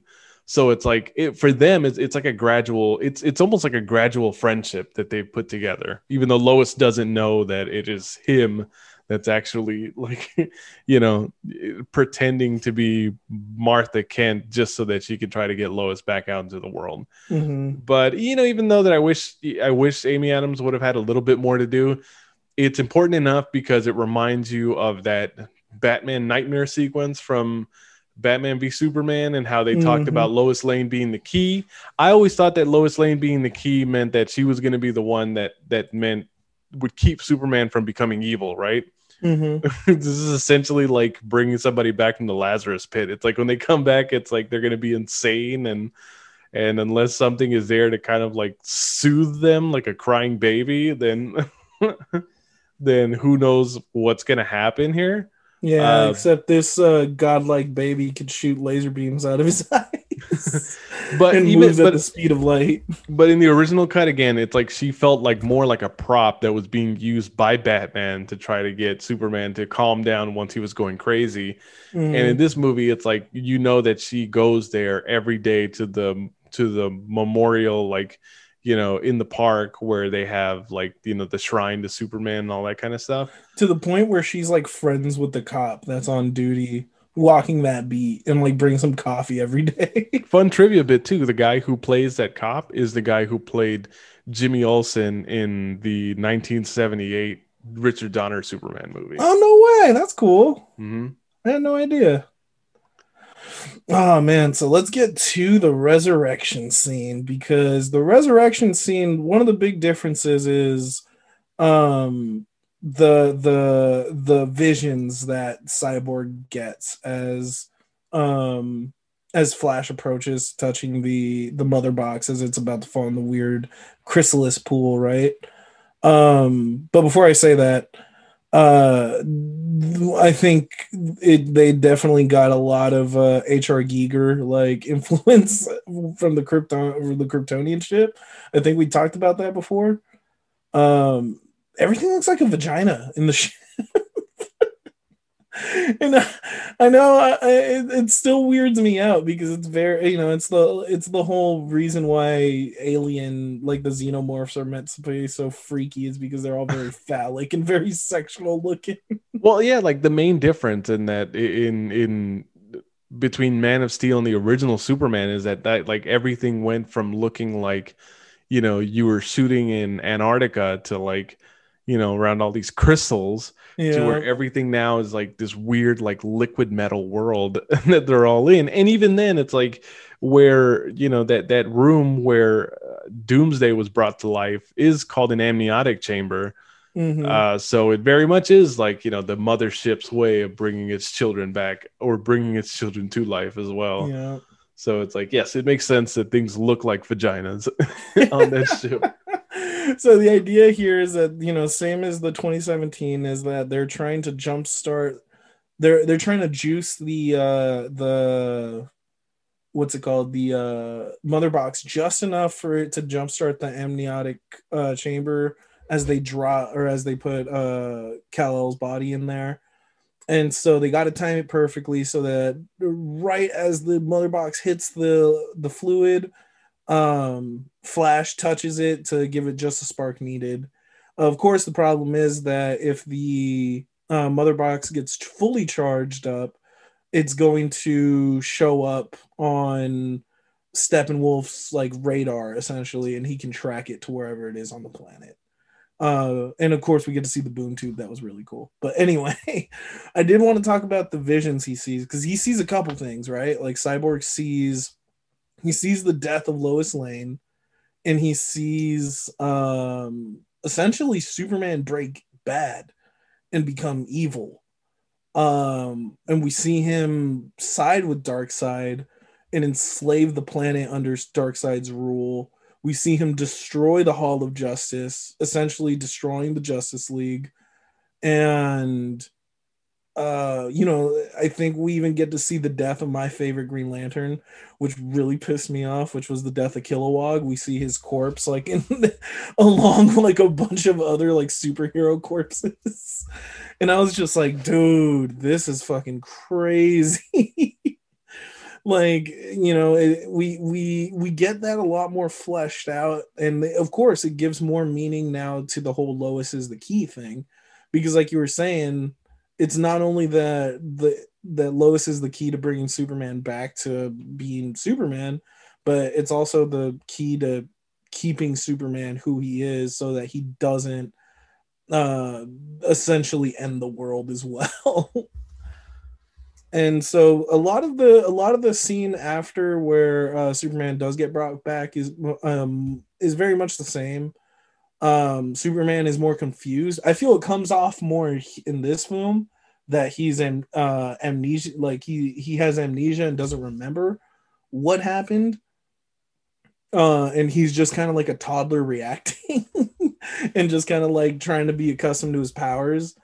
And much like in the 2017 cut, the mother box in Cyborg's body reacts in a defensive way against Superman, who launches an attack. The team tries to take on Superman. They get their asses kicked. Superman then confronts Batman, knowing something is off about him. What I do like in this film is they take out the "Do you bleed" line from the 2017 cut, where Superman which again it was low point Zack Snyder for me. So I feel like even Zack Snyder, I think the fact that he got to cut this movie years later also makes a difference as to why it feels better. It's like some of those lines that were just like, ugh, you were just cringy like, as shit. yes, some of the cringe, like in the dialogue, can now be removed here. And the other thing too is that there was the scene earlier where Alfred was actually showing Wonder Woman the gauntlets he was working at, which was basically meant to like absorb like high concentrations of power, because science. That's why. Fuck you. That's why, nerd. But at least it makes sense as to why when Superman uses like his heat vision, why like it just like concentrates on Batman's gauntlets and it actually ends up destroying them. It's like all right, this is as far as I can go here. It's like the big metallic suit. I know, exactly. So then, and it plays out much like the same. Lois sees Clark. Clark recognizes her, and they end up flying away out to Smallville. So the team doesn't know if they can rely on Superman in the final push. Here, there's an attack on Star Labs, right? Was that what they were trying to do? I think the attack on Star Labs was to get the human mother box because Silas is trying to destroy it. Yeah, that's right. Or at least appearing as if he's going to destroy it. But what we find out after, he basically sacrifices himself is that he knew Steppenwolf was going to take it and basically sacrificed his own self because for some reason, whatever he did now like made it some sort of beacon so that Cyborg is able to find out where Steppenwolf is. Yeah, pretty much he does it. He makes it work the other way around, that by supercharging the mother box, Cyborg can now trace the heat signature of the mother box to wherever it is they're hiding, which turns out is like an abandoned nuclear reactor facility out in, nondescript Russia. But of course, they immediately fix it by saying, "Oh yeah, this is just an abandoned town. There's no humans." No. Ugh. The fucking and we'll get into it in a second. But first, let me just talk about how painful, now that I actually cared so much about Cyborg in this movie, it was painful watching him like have to watch his father die. Mhm. And it, much like Diana, it makes Cyborg's, beef with Steppenwolf insanely personal. Um, Everyone has a stake in this fight at this point. I mean, except for really the Flash. Like mhm. it, but it, like you said, it makes it that the league in general has to come together to kick this dude's ass, because like, you know, Steppenwolf essentially like destroyed Themyscira. He ended up like he's been hunting and killing Atlantean guards in an effort to find the Atlantean mother box. He ends up, because of him, Silas had to kill himself to make it to the end game. Batman is essentially Tony Stark, and after the first Avengers, he doesn't know what evil's coming, but he knows that something big and bad is gonna come and try to take on Earth now that Superman's dead. Sorry, and he's trying to make up for that for his part. So it feels like everyone has a role to play in this movie, right? um this actually feels like a team up movie finally. Unlike the 2017 movie where Superman Ex Machina just shows up and just beats the shit out of Steppenwolf, and it makes you even wonder why you need the team to begin with. In this film, it gives everyone like an emotional motivation to even be a part of this mission, and also like why everyone needs to be a part of taking Steppenwolf down. um Funny enough, this movie does, I think, what people thought Joss Whedon's involvement with 2017 Justice League was going to do. Like one of the things that was so special about that original Avengers movie is that, yes, like they did successfully get a movie with this many disparate characters like to matter, and you cared about each one of them, and it got the symmetry just right. Whereas like this one, and I think it only works because it has a longer you know, uh, time span and just a bigger canvas to work with. Like it's hitting the same kind of marks for me that those Avenger movies do. mm-hmm. And Yeah, as you I can said, see it like that. as you said, it justifies the team up, which I think that 2017 movie, maybe part of the reason why it doesn't work is because it doesn't justify the team up. And Batman versus Superman, the poison pill in that movie is the Martha angle that basically becomes the reason why they team up. Like this even makes you forget about how awful that was. Mm-hmm. Yeah, 100%. Like, I'm sorry, I'm still laughing at Martha because then I remember that's the thing though. The Martha angle gives us the kick-ass warehouse fight scene, but then it also gives us the shitty line where Batman saves Martha Kent and says, "I'm a friend of your son's." What, you know what? Batman as comic relief in Batman versus Superman works. Batman as comic relief in Justice Mm, League sucked. Shut up! I said what I said. mm. I prefer in this where Batman doesn't really have a ton of comic relief. Shut up! I like He's not. comic And the relief funny thing Batman. is that Batman here isn't ultra serious. It's not like he's super ultra serious, but there's something that's a bit more sincere about him than even in that 2017 movie. Like he goes from being a complete cock in 2016's Batman v Superman to being kind of a fucking goofball to like Justified human hero in 2016. Shut up. he tries to be too much like Tony Stark in 2017's Justice League. And I it's like wonder in why. and I think in this movie they kind of get the balance a lot better. Man, okay, I'm sorry. I got to rail on Joss Whedon again. I hate that Joss Whedon needs to make everyone sound so fucking witty and sarcastic all the damn time. Like that works only when you have a straight man, and you can only have one person be that person. You can't have everyone, fire off one-liners every 2 seconds. God damn it. Well, I think in Avengers, someone like Captain America was the kind of like the straight man because it's like he was the one that everyone kind of had like to play off of. Um, because he basically traveled through time and was Yeah, living in he's a a man world. out of time, so it works, right? Like, Right. but And here, in this one, I feel like the anchor in this movie and the one that everything goes around is Cyborg, because mhm, all the characters around him are doing what they can to help him feel a part of the world that he's in now. mhm. So finally,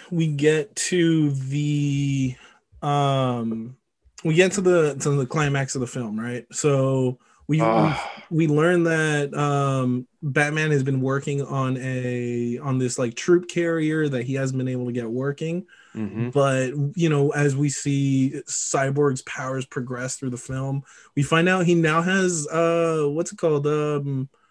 Technopathy or whatever. Pretty much he can control machines, right? hmm So he essentially talks to the ship and he sweet talks it into working. So they load up on everything they need and they fly to Russia to take on Steppenwolf. Yes. All right. So Yep. this ending battle is so much better. By Like, removing the stupid Russian family, oh. by taking away all the cringy, like just having humans around was dumb. Well, Um, having the Flash save them and then do like the peace sign and like all that stuff is just like it's just it's gross. It's gross how much it doesn't fit in this world. I I think know, that's especially since they're trying to make this world so grim and gritty and dark. But you know what? Like I feel like that kind of stuff where it became kind of a punching bag in Batman v Superman, how overwhelmingly dark it was. In Mm-hmm. this, I feel like it fit. It has such a better fit because Mm-hmm. it's different enough. Like the kind of like grimness of it all, like it's justified because you have like this grave like threat that you're dealing with. So it's Mm-hmm. like that kind of stuff, and also just because it's like, all right, like I watched Marvel movies for a decade. Show me something that's not just Marvel. Show me Like something that's not a light in the sky and everyone's trying to fight their way to it, you know? yes, I think that's another thing that this movie does that I probably like more, that I appreciate. Not I like more. I appreciate it because it's different. How about that? Mm-hmm. Like, I think that light in the sky thing that you're talking about, we spend too much time like looking at other people on Earth, like in Avengers movies sometimes, which is Mm-hmm. fine. It's fine, but I'm glad that we're not doing so much of that now, because I think one of Yeah. the mistakes in Batman v Superman 2 was we had a lot of like people that were weighing in on what was going on. We had Luther, we had the Senate hearings, we had prison gangs. Like that movie is a hot mess. Like when you think about it, like The even last third, it falls apart. even that ultimate cut is better. Better is not saying a ton. and Yeah. and this, what's interesting about it is that it's like these things are grave threats, but a lot of the general public may not even know about it. And that's Like, what's even better about yes, it, man. yes. Like no one, like I love the fact that the parademons aren't there aren't widely known. Like people don't know what's going on. Like I love the fact that they get a description of a parademon and Gordon thinks it's Batman. So hmm he calls Batman to talk to him and be like, what the fuck is going on? Yeah. Why are you kidnapping people? But like in this film, like they take away that stupid like having to save random humans element out, because like that's what it all it does is a distraction for your heroes. It takes Flash out of the fight, it takes Superman out of the fight, and then we get that scene where he goes and picks up the apartment building.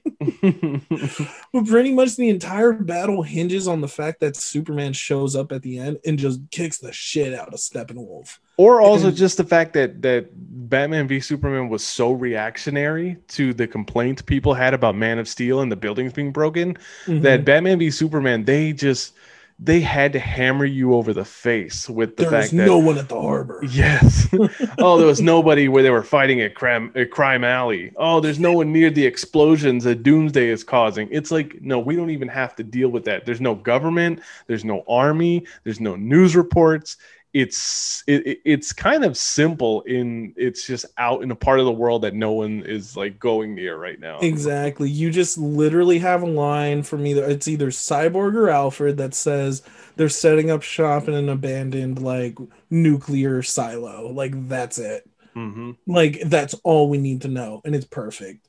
And a lot of the action is very much the same. Like the siege, Batman attacking the parademons with the Batmobile. Love it. I know, it's still great. You get a little bit less goofy Aquaman doing Aquaman things, getting thrown by everyone through the sky because he can't fly. What we do get to, and I think that is awesome, is like the hero like scene where like everyone is flying towards Steppenwolf and Batman is like meme? driving through the Batmobile, and I think it's just like that awesome like hero moment. Like Yeah. I'm glad we get that, and It's awesome. It might be in 2017. I can't remember it, but it feels like it just fits here. It's not in 2017. Okay, good, because yeah, I do not remember that because I remember seeing that picture and I'm like, that's a really cool picture. It's goofy because everyone memed it to shit, but it was such a cool shot. No one cares. Like no one cares how goofy it is that Batman that Batman has to drive while everyone else flies. Or no one cares that you don't get to see that Batman has to hustle his way over because everyone else well, the other thing too is the box of man, right? Like the box of man is something that exists. Batman's a human being, and human beings were also a part of the original like union that the Atlanteans and the Amazonians had when Darkseid tried to take over the first time. Mm-hmm. So outside of just it makes sense in this like. It makes sense in terms of just the Justice League. Again, mm-hmm. all of this shit feels like it's cleaner somehow. I can't wait till we get an Easter egg and find out that what's his name? That Victor Savage? Vandal Savage. There we go. That Vandal Savage was at that battle. But so we get the the plan to beat Steppenwolf here is to separate the mother boxes, supercharging them with Speed Force energy.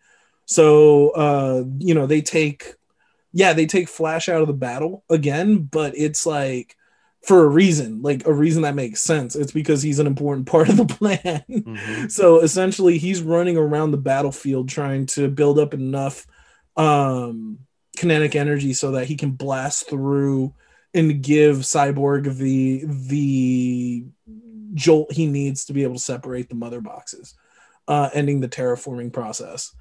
During this time, everyone, the fights still play out very similarly, except Steppenwolf talks more, and a lot of it is Steppenwolf talking about how weak Diana was, and how maybe if she had been at Themyscira, like her sisters wouldn't have died. He's talking shit. He talks mad shit. Steppenwolf is talking this shit. Basically, he's tired of getting bullied by all the new gods, so he's going to try to bully the Justice League in return. Yeah, he's tired of getting punished, and now he's going to give some punishment. And then ultimately, like, his attempts to bully the Justice League will fail because the Justice League will bully him in the end. And even the scene, as like, unfortunately, the CGI in this film is not going to age well because at the end of the day, Justice League is still a soundstage movie.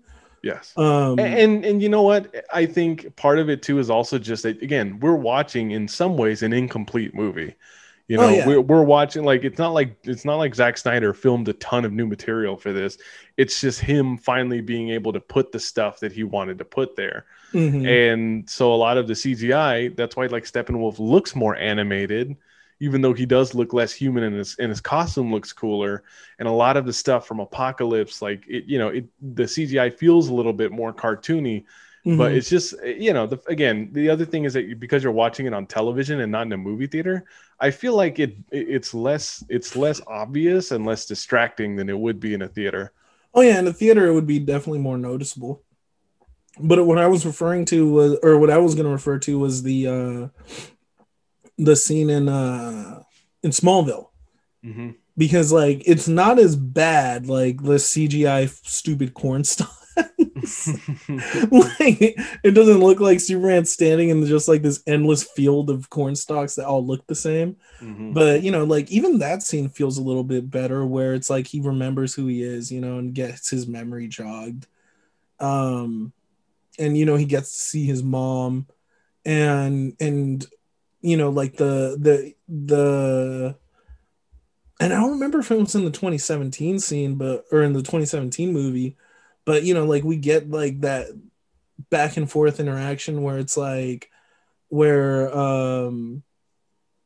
where Martha and Lois talk about how the world always comes to them and talks to them about, you know, how great uh, Superman was and how much of an inspiration was, and you know, I think Martha even says like no one ever asks like what it feels like to lose my son, and Mm-hmm. it's like damn, and you know, we get that scene where she like comes to terms with the fact that who her son is, when he says, look, they brought me back for a reason, I guess it's time for me to find out why.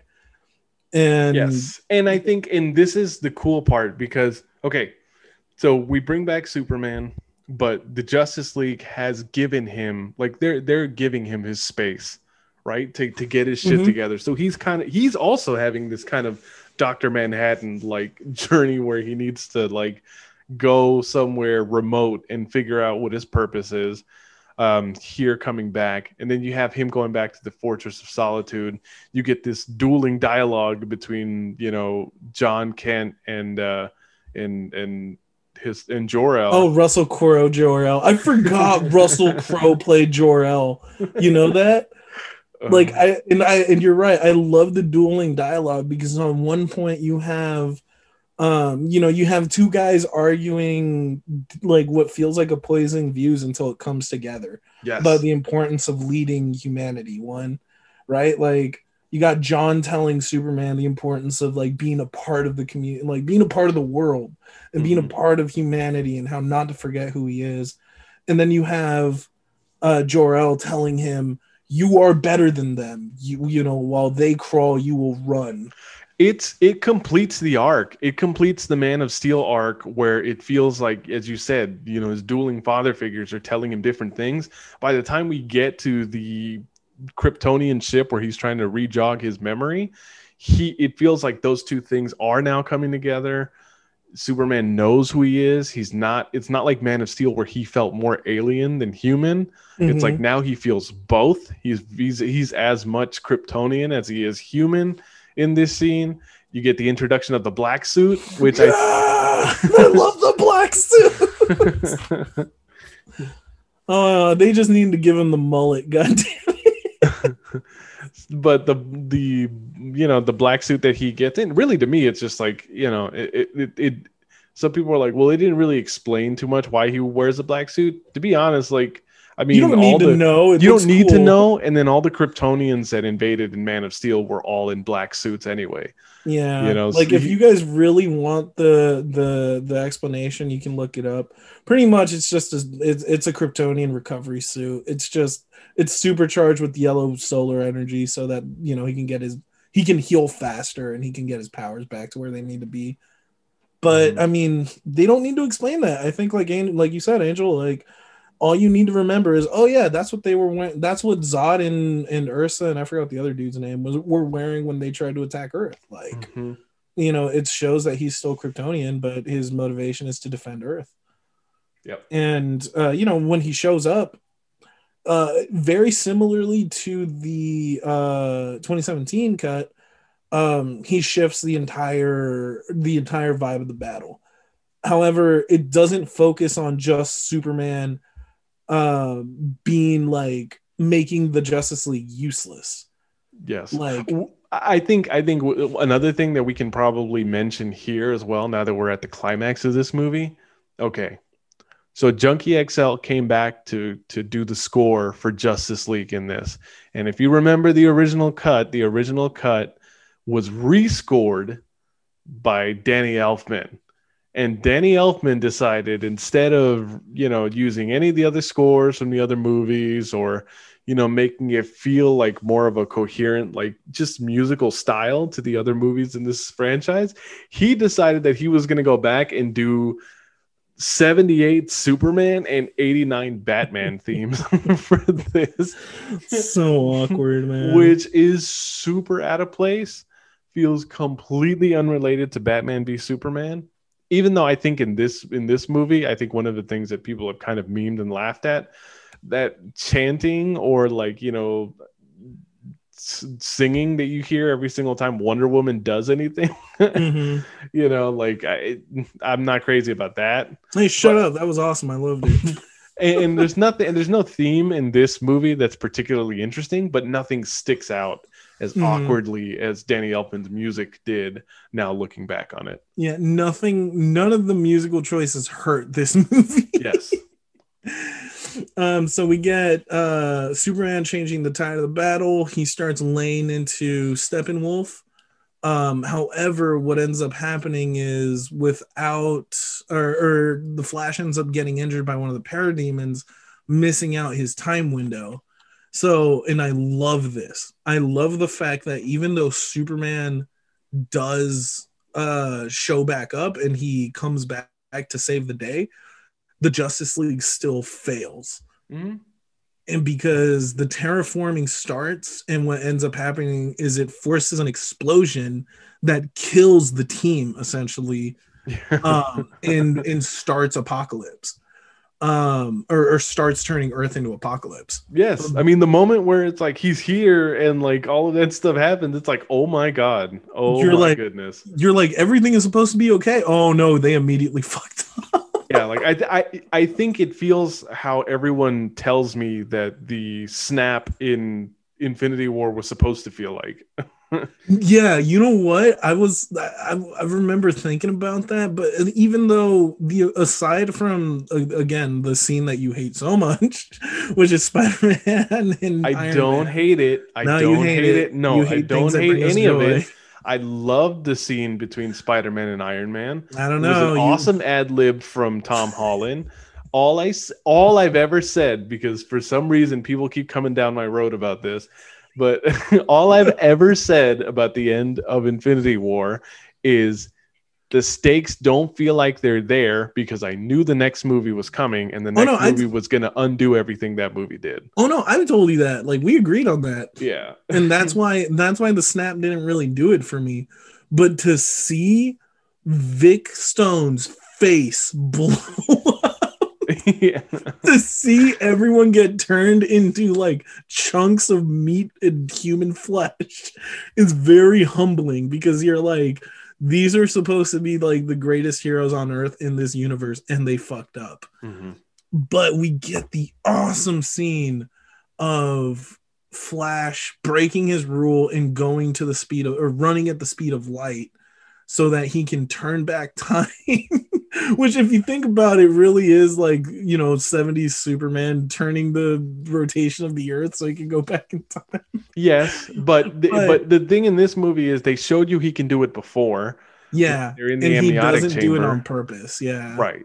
And then in this one as well, now that he's pushing past the limits of anything that he thought he was, he's having that, like, he's remembering the thing his dad told him, where he said, you're the best of the best, you're the best ever, whatever it was. It's some sort of like, kind of like, hammy. It's supposed to sound really sweet, but whatever. And then he gives us that line that it was like, rewrite your past, change your future, something about now, right? And he manages to run through turning back time, restoring everyone to life, and giving the team and or being able to use the charge he created from running at the speed of light to separate the mother boxes. So that ends up stopping the terraforming process. And then the team ends up murdering the ever-loving shit out of Steppenwolf. Yes. Starts with him getting pitchforked by Aquaman, who then gets socked in the face by Superman. And as his body approaches the boom tube he set up, Wonder Woman cuts his head off and like kicks it into the boom tube, and it lands at Apocalypse and Desaad's feet. And you know, the battle essentially ends with I'm sorry, not Apocalypse, Darkseid.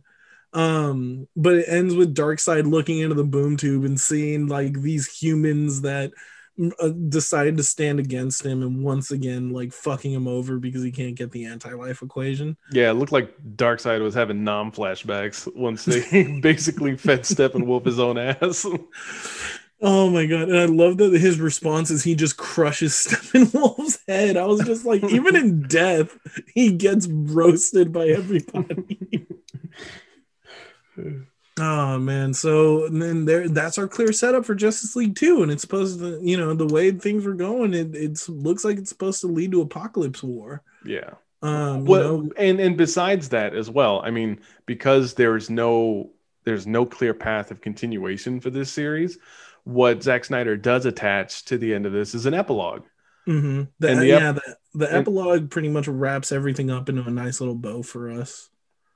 And even kind of gives us a hint of where it was going to go, right? Mm-hmm. Like we get the post-credit scene, which we did get in Justice League, or the post-movie, like the epilogue in Justice League, which was Deathstroke showing up to Lex Luthor, except the difference in 2017, they were showing up to kind of like plan, I guess, the Legion of Doom. Mm-hmm. Whereas like in this, it's Lex telling Deathstroke, you know, that Bruce Wayne is Batman, setting up the original The Batman, you know, mm-hmm. Ben Affleck's The Batman. Yeah. Where Deathstroke was supposed to be the main villain in that. And then we also get the ending, you know, where Victor is has rebuilt the tape recorder that his father left to him, and he's finally like going back to listen to it again. Barry Allen still gets the job at Central City working in the crime lab thanks to Bruce Wayne. And then we get the same scene of Bruce helping Ma Kent move back into her old house, and we get the line where Clark asks him, "How did you get, you know, my mom's house back?"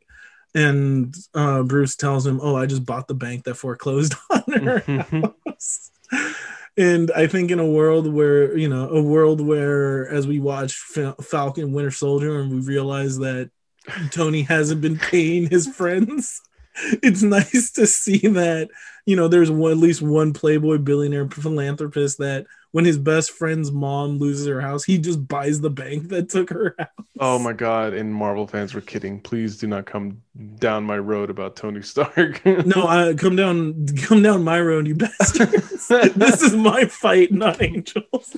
We get the scene from 2017 as well, where you know, Bruce Wayne and Alfred are walking through Wayne Manor. They're going to turn that into the Hall of Justice. And then we get finally the real closing epilogue of this, which is the continuation of the nightmare sequence. Now, mm-hmm. in Batman vs. Superman, the nightmare sequence, one of those things, sounds like an interesting idea. You ultimately watch the movie and it's inconsequential. Doesn't really mean anything. And you're like, this is kind of dumb. Mm-hmm. And it felt very Iron Man 2, if that makes sense, as opposed, like it felt like one of those things that literally just existed to set up another movie. Mm-hmm.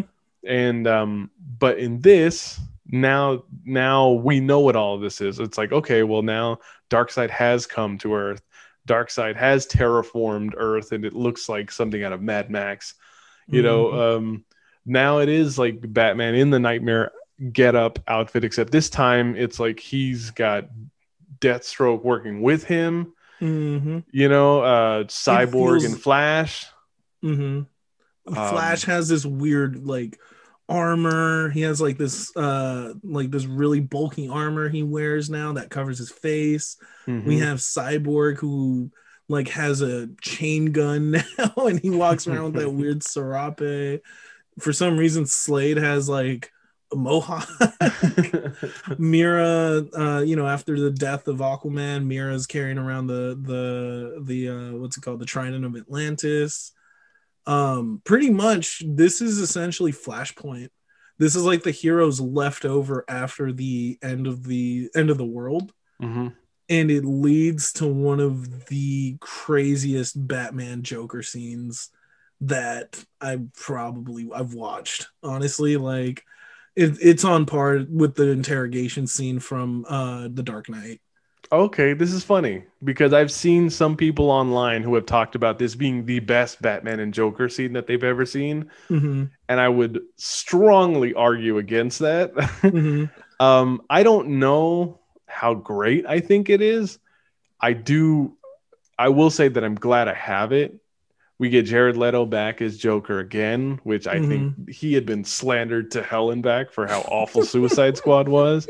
It's like, it's like I don't think it was his idea to put tattoos and a grill on himself. Like, it's like in this movie, we're now It like, wouldn't surprise me if it was his idea, but I'd like to sure. think it wasn't. Well, you know what? And I thought it was kind of an interesting way to go. I didn't love it. But I thought it's like, the damage tattoo was a little much. It's again, Yeah. it's much like it's one of those things where it's like this was something that was in a previous movie and didn't work at all. Now we So pushed him into this. Yeah. We've now simplified his look, and we finally got to see what it looked like when Jared Leto's Joker. Because when I'm watching Suicide Squad, it is kind of weird that I'm watching Joker kind of do like this crime boss. Like I'm really in love with Harley Quinn, but at the same time, I'm just a jealous boyfriend. And then find a way to balance that with Batman v Superman, where we saw the Robin costume, and it basically tells us that Robin was killed by the Joker. It's like this brought Joker back to that menacing, evil level where it's like, yes, this guy did kill Robin. And it's funny. I think it's some hot Snyder on Snyder action here, because this is very much Scott Snyder writing like his run of Batman from the New 52 onward. Mm-hmm. And I was gonna say that scene is very Last Night on Earth. The thing is, no one knows what I'm talking about. Maybe just you and like a couple DC fans. But pretty much like Last Night on Earth is kind of Old Man Batman, and which is very much like this scene where he has like this ongoing, develops his ongoing relationship with Batman and the Joker. I mean, and the Joker, like you can tell there is a very begrudging, very tumultuous alliance between these two very intimate dudes that know each other. They are a little bit more, they are almost like fucking abusive lovers at this point. Yeah.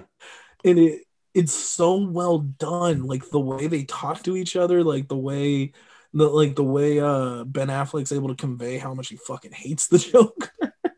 And it's just the Joker pushing his buttons to see, even now, even though the world is essentially ended, like their shit was put on pause, but at the end of the day, the Joker is going to try to break Batman any way he can. He does it by bringing up the death of Jason Todd.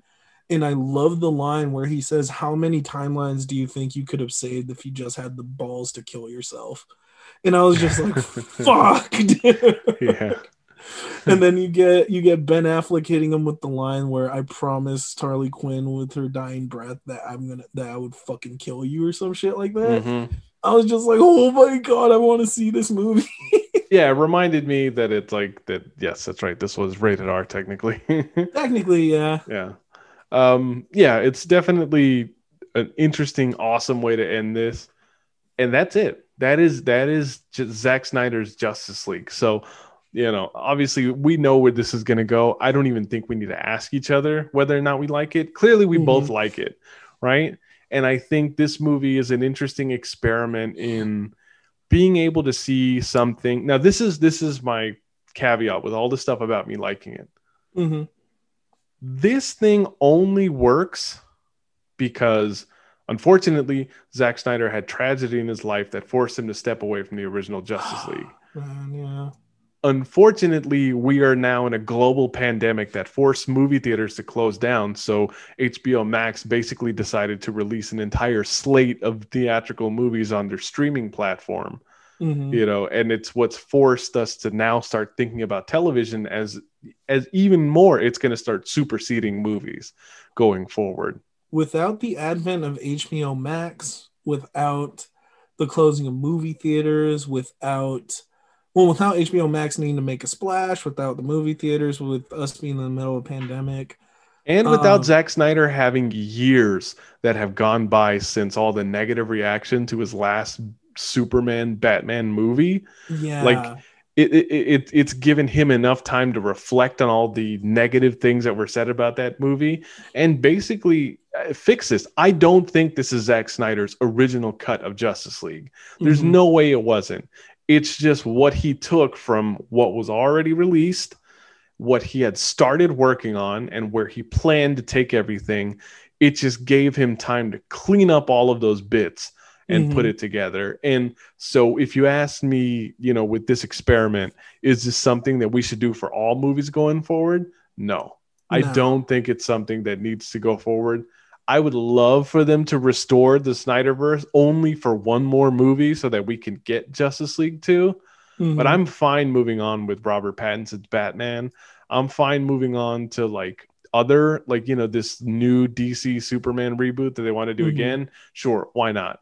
Well, the other thing I'd like to do is I think this is a good time for me to just say, look, if TV is really where everything is going, you fucking cowards at HBO Max, give me my live action Batman series, because that's what I really want in my life. Like, I've already seen, we've already had several live action Superman series that have existed on television. Give me live action Batman, because we haven't had that since Adam West. And Green it's been long pretty overdue. Much Batman, like, you can do it, you assholes. Yes. Yeah, I think Justice League, the Snyder Cut, required the perfect storm of things to happen, for it to come out and to be successful. I think that this film, is, it just pissed me off with what we got back in 2017, what we could have had now, or what we got now. It's just like the stuff that could have happened, the places this universe could have gone, right? It really is kind of a heart-wrenching tale for Zack Snyder, to kind of see Zack Snyder kind of be able to finish this project and like find closure, not just professionally but kind of personally, given with the loss of his daughter. And I think I told you, oh my God, I told you I was going to get a little choked up talking about the ending song. So I always thought Zack Snyder had a weird love for the song Hallelujah by Leonard Cohen. Turns out that was actually Autumn Snyder's favorite song, and that's why he included it in The Watchmen.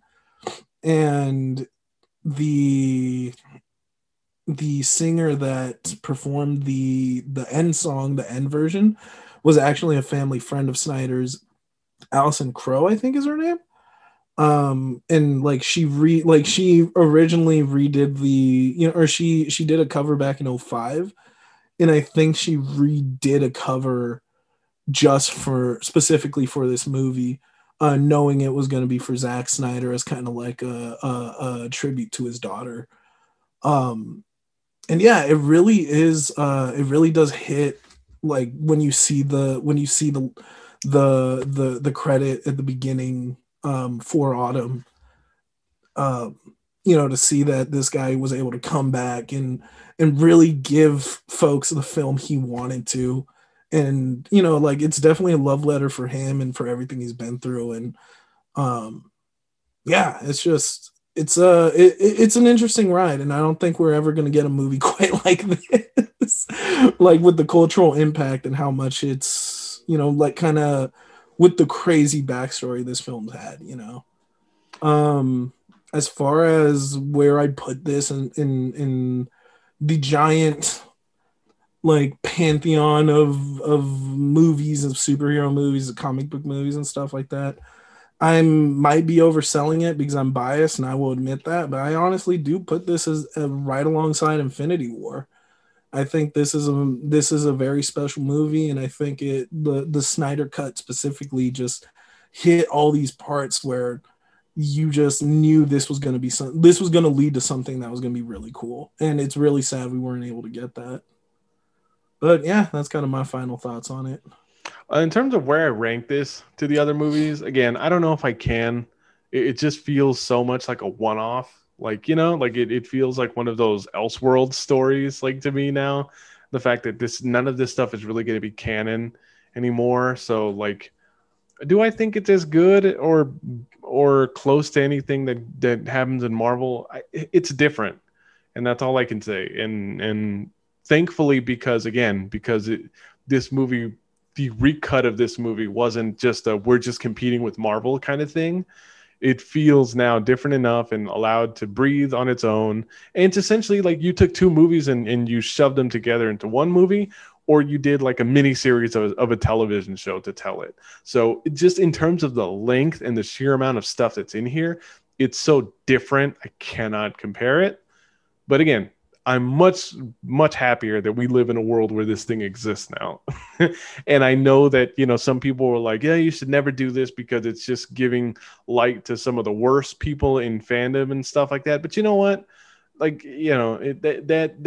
that doesn't do anything for the people like us who were huge fans of these characters growing up and did want to get our moment to see the characters we liked all team up together, like in a live action movie. It's like, we finally got this. Like, they've been trying to do Justice League on film since the 80s or 90s, and they had so many different weird like kind of movies. Remember, there was this one where they fucking wanted to make Armie Hammer be Batman in a live action Justice League movie. and knowing what we know about Armie Hammer now, let us never think of Armie Hammer as potential Batman ever again. Let us never speak of this again. And so, again, I'm glad we live in a world where this exists. I'm glad we got to talk about it. And I'm glad we didn't feel so constricted to just have to go through the plot. It's 4 hours long. You can go ahead and go watch it. We're just telling you how we feel about it. And I'm glad that we've gone through the experience of doing this. And also that we got to like basically text each other while we were watching it. I think it made it fun. The fact that like everyone did get to watch it at home. We all did get to, we got our own time to consume it. So by the time everyone got their thoughts out about it, it's like, it's like people enjoyed what they saw. And there's a lot of people that aren't going to like it. And like I said, like what you like, man. It's like, that's the good thing, is that there's variety out here, and that's what's most important. So, yep. Life is a buffet. There's something out there for everybody. So we'd like to thank you guys for joining us for this episode of the show, and, continue to interact with us on social media and review our show if you can. Thank you for, following us as we did our Karate Kid series. And finally, we're doing something. It's been so long since we've done something that wasn't Karate Kid that it's cool that we're kind of jumping back into these one-off movies now. I know, thank God. So, oh God, Armie Hammer, no. I just Googled what I was like, what's he talking about? Oh no. Oh. Whoa, fuck. Are you serious? You didn't know? Did not know. Well, shit. Well, all right. Well, I think that's a sad way to end this series. That's as good a place to end this show off as possible. So we'll talk to you guys next time. All right, later, y'all.